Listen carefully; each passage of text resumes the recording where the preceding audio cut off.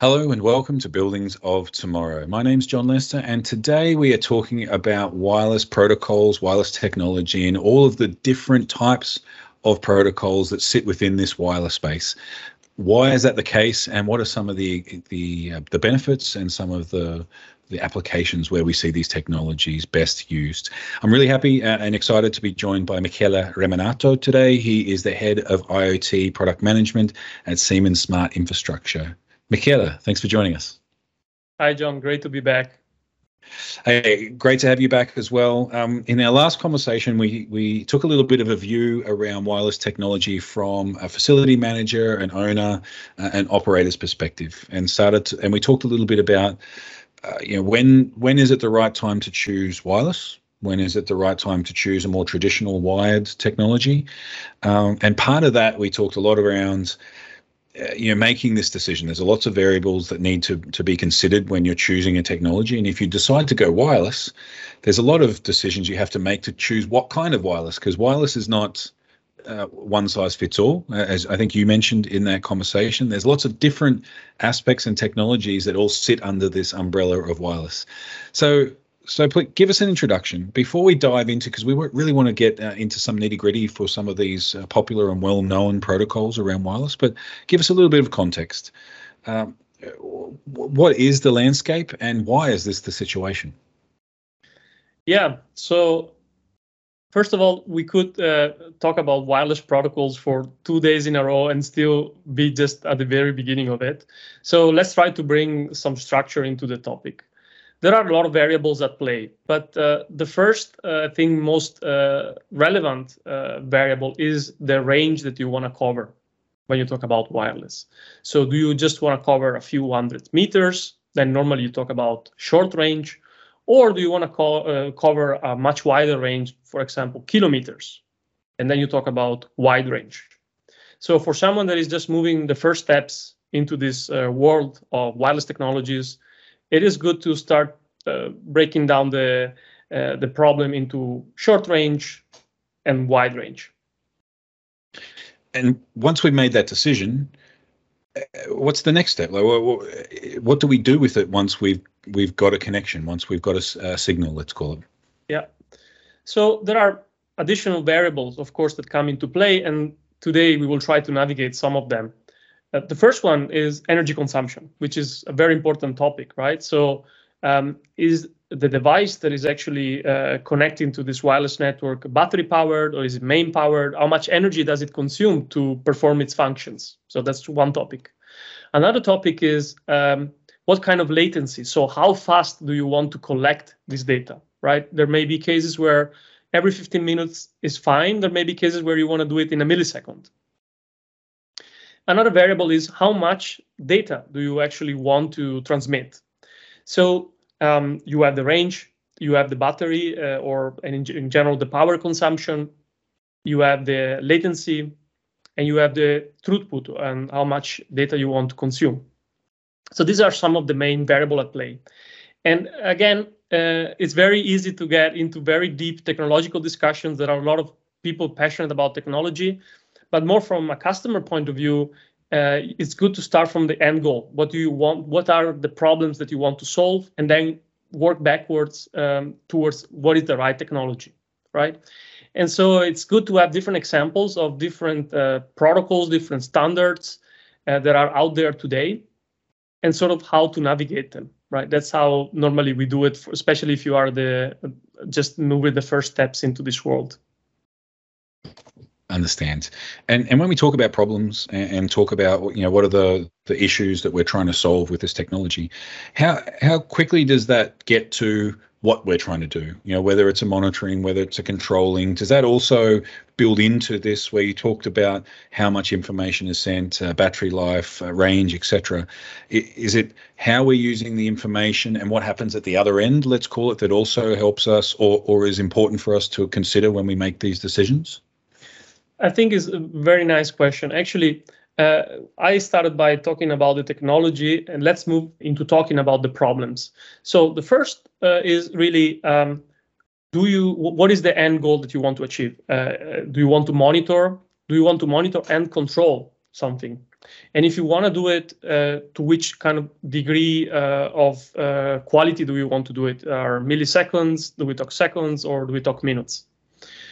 There are then also other problems to deal with. Are the devices fixed in a place? So are they fixed, for example, to a wall, or are they moving, right? So these are the kind of problems that you have to look at. And then again, we look, as we discussed in the last session together, whether we're talking about new build, we're talking about retrofit. So this also has an impact on terms of power supply, in terms of what you can actually do in the building. So I normally look at monitoring versus automation. I normally look at, is it a new building? Is it a building that is already constructed and where basically there are limitations? And are the devices fixed in a place, or are they moving around, right? These are some of the problem-centric questions that we normally ask. And then, of course, different technologies have different qualities. Just to mention a few: cybersecurity, standardization, and the wealth of devices available in different ecosystems. And we can talk about that when we deep dive in the different protocols. Well, let's do it. So thanks for that summary, because I think it's really important, because like every technology, it's been developed to solve a problem. And this is one of the reasons why we have so many different technologies, because we have so many different problems to solve. And some are short range, some are wide range, some are for monitoring, some are for controlling, some are to send large packets of information, some are for just small ones. So all those problems that you just described, all those variables that you just introduced, you translate then into many different technologies. So let's get deep. Let's get deep in this. Let's dive into some of the technologies. And hey, exactly what you mentioned earlier.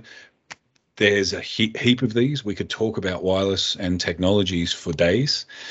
So we're not going to cover everything. That's not the intention or the goal today. But let's pick some of the let's call it the best known ones, the most prolific ones, like you mentioned. It's also an important thing, depending on your application, to know that there are lots of different devices available that help you achieve your ultimate goal. So let's talk about some of those, the ones that we would know the best, the ones that are most important at the top of the list, let's call it. You talked about short range, wide range. Why don't we split it into this? So let's start with the short ranges. In the short range world, one of the ones we hear a lot about is Zigbee. Give us a bit of an insight. What's Zigbee? Where does it work? Where are its benefits? And why is Zigbee as it is? Yeah. So Zigbee is a standard based technology. And again, I like to use examples. So while we go through the different protocols, I try to focus more on the use cases rather than the deep dive in the technology. I think there is already knowledge and data available online. So Zigbee is extremely popular, has become extremely popular in the space of home automation. Also in commercial buildings, it's quite popular, and even in some industrial applications. It has a quite rich ecosystem of devices that have been developed over time. And it's basically a mesh technology for short range. So it means that the devices can connect between each others. So it provides a quite reliable network because you don't have a single point of failure. And it normally covers a range between few meters to 100 meters or maybe a bit more. And it works quite well and reliably for this kind of use cases. It was started in the early 2000s, and it has grown in adoption because I think of its reliability and also the quite wide range of devices available. So there are a lot of sensors, thermostats, controllers, lights. So there is a rich ecosystem. And it has grown into a standard. So it means it can be adopted across the board from different vendors, different companies. And I think that's also one of the strengths. And maybe also looking a bit at what is challenging with Zigbee, it is challenging that you have to normally build a custom gateway, or anyway, there isn't a very standardized gateway solution. So depending on the end goal, different gateways may be necessary also to connect different devices. So that's one of the challenges. And the other challenges is that, of course, the technology has been around for a while, so there are now even better options, which we can discuss later if time allows, in terms of energy consumption, so the duration of the battery, in terms of cybersecurity, and in terms of, in general, IP-based technologies. So there are more modern options coming up in the market, but still is a very popular double-digit dominance in most of the wireless markets. So it's a very popular solution. Perfect. Hey, thanks for the explanation. I like that structure. Absolutely. Let's use applications and talk a little bit about the good stuff and some of the challenges for each of these. The next one I wanted to ask you about is one that we know really well, but we probably know it more because of our phones and our headphones and this kind of stuff, and that's Bluetooth. How does Bluetooth fit in this wireless building technology, operational technology space, and where and when does this make sense for us? Yeah. So Bluetooth is born especially in the consumer space for connectivity for mobile phones and for transferring small chunks of data. And it's also a short-range technology. You can feel it. So if you connect your phone via Bluetooth just to transfer a file with one of your friends, as soon as you walk away from your friend, the transfer will not work after a certain distance. So it was designed for that. It's a short-range technology. But now with the advent of Bluetooth Low Energy and other Bluetooth variants, it can also be used in commercial applications, and especially in smaller spaces like rooms or floors. It can be used to track devices, to do real-time tracking of devices. It works quite well, and I think there are also different solutions already available commercially for commercial buildings. Its clear limitation is really the range, right? But of course, it works quite well for real-time tracking, and it also has a very good latency like Zigbee. And here I also want to introduce the concept of latency. What does it mean, latency? It's a measure, but for the user, what does it mean? Let's assume you are at home, and normally your eye, your perception, when you trigger a command, let's say you turn on the light, is in milliseconds. So let's say you push a button, and you would like that action to have almost immediate loop towards you. So that's why short-range technologies with very low latency are very popular, because they fit very well, especially when there is an end user, right? So Zigbee and also Bluetooth, they have this strength, right? But again, range is weak, and also when we talk about Bluetooth, there is limited amount of data that can actually be transmitted. So it does fit well, but especially for short range and sort of real-time tracking use cases. Cool. Hey, thanks for that explanation, because it is something that we see more and more in those in let's say the advanced applications, real-time location services, this kind of stuff. Great for these things, but maybe not great for everything, like we talked about with Zigbee. Let's have a little chat about one of the new kids on the block. So maybe something not as established as Bluetooth in our daily lives, not as established from a technology perspective, 20 years odds with Zigbee. Let's talk about Thread, because Thread is somehow something new, but one that is starting to really take hold. What is it, and why is it such an interesting thing for the industry that we're starting to adopt this so clearly? Yeah.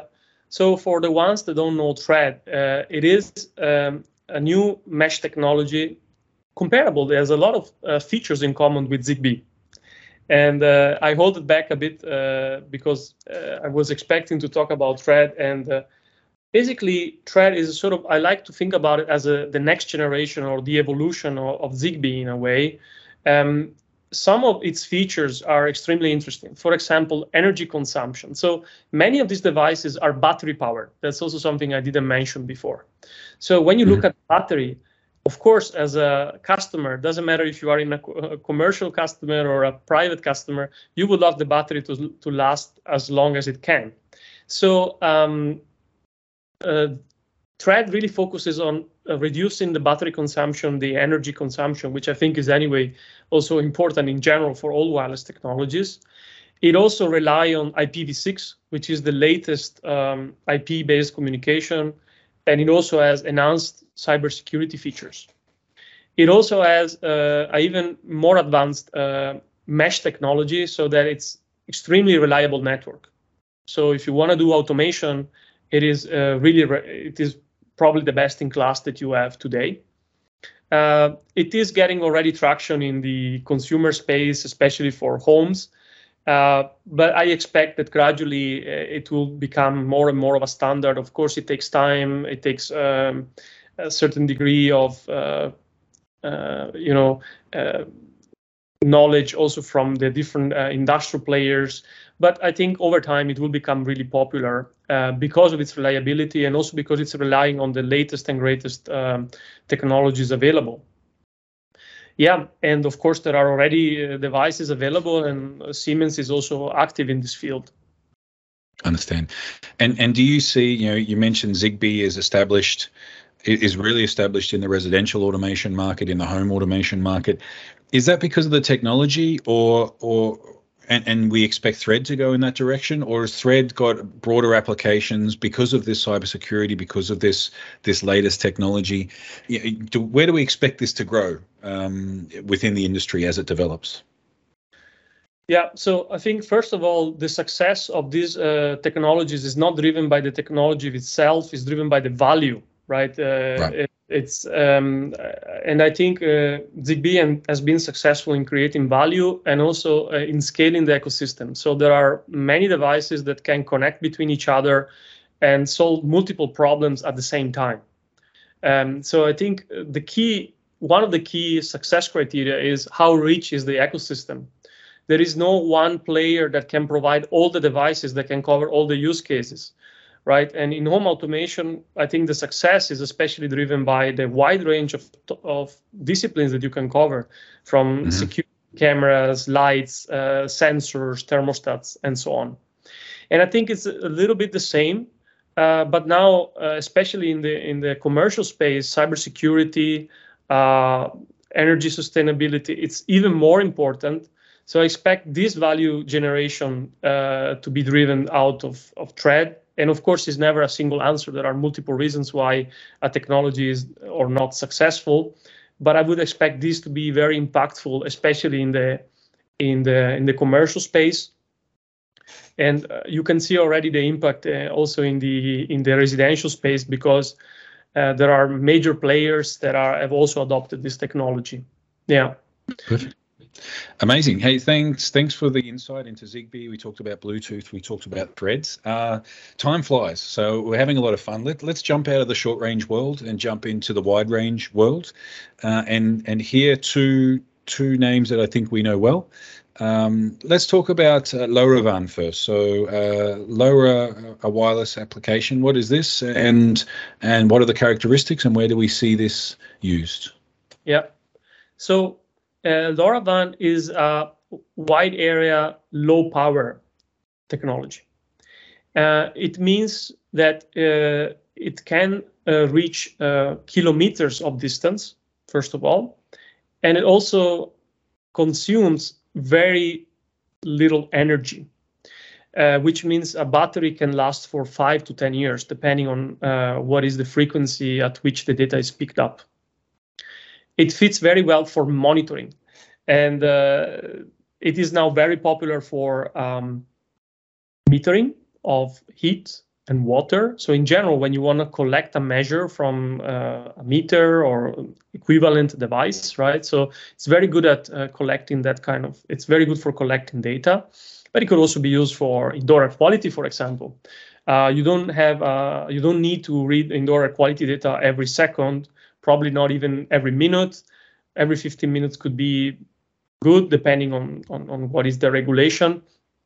So it does actually have quite good use cases, and very strong use cases actually in the monitoring space. And of course, the fact that with one gateway you can cover a wide area, it also it's interesting from a cost and installation point of view because the investment to get started is lower compared to other technologies where you maybe need to have repeaters and more network equipment. So conceptually, it's also simpler. You normally have one gateway, and then you have all the devices around it, and you don't need to have major setup costs beyond that, right? And where it is maybe less interesting is, of course, when you want to start to automate things, or when you want to start to have real-time commands, then it's maybe not the right solution. Again, connecting to our discussion at the beginning, it really depends on what you want to do. Perfect. No, thanks, because I think LoRaWAN is one that we hear a lot about, especially in this wide range scope. It's really interesting when you talk, you make that differentiation between the operation and also, let's say, the automation versus the monitoring, and that huge difference between sending information not every second, but every 10 minutes, every 15 minutes. That is a big decision to make when you're choosing that technology. Let's jump into the last one for today, and please here correct me if I'm mispronouncing it, but NB-IoT. What is this? Yeah, so NB-IoT stands for Narrowband IoT, and it's a technology that actually it's a mobile technology. So mobile communication. So it relies on the same network of 4G and in the future of 5G. And it basically can send it ultra wide, so even beyond kilometers. You can basically reach geographically distributed areas. So that's really interesting. And it also, again, is comparable in terms of battery consumption and reach to LoRaWAN. Of course, the reach is even wider because it has the same reach pretty much of 4G. And it's also a technology which is meant to mainly monitor.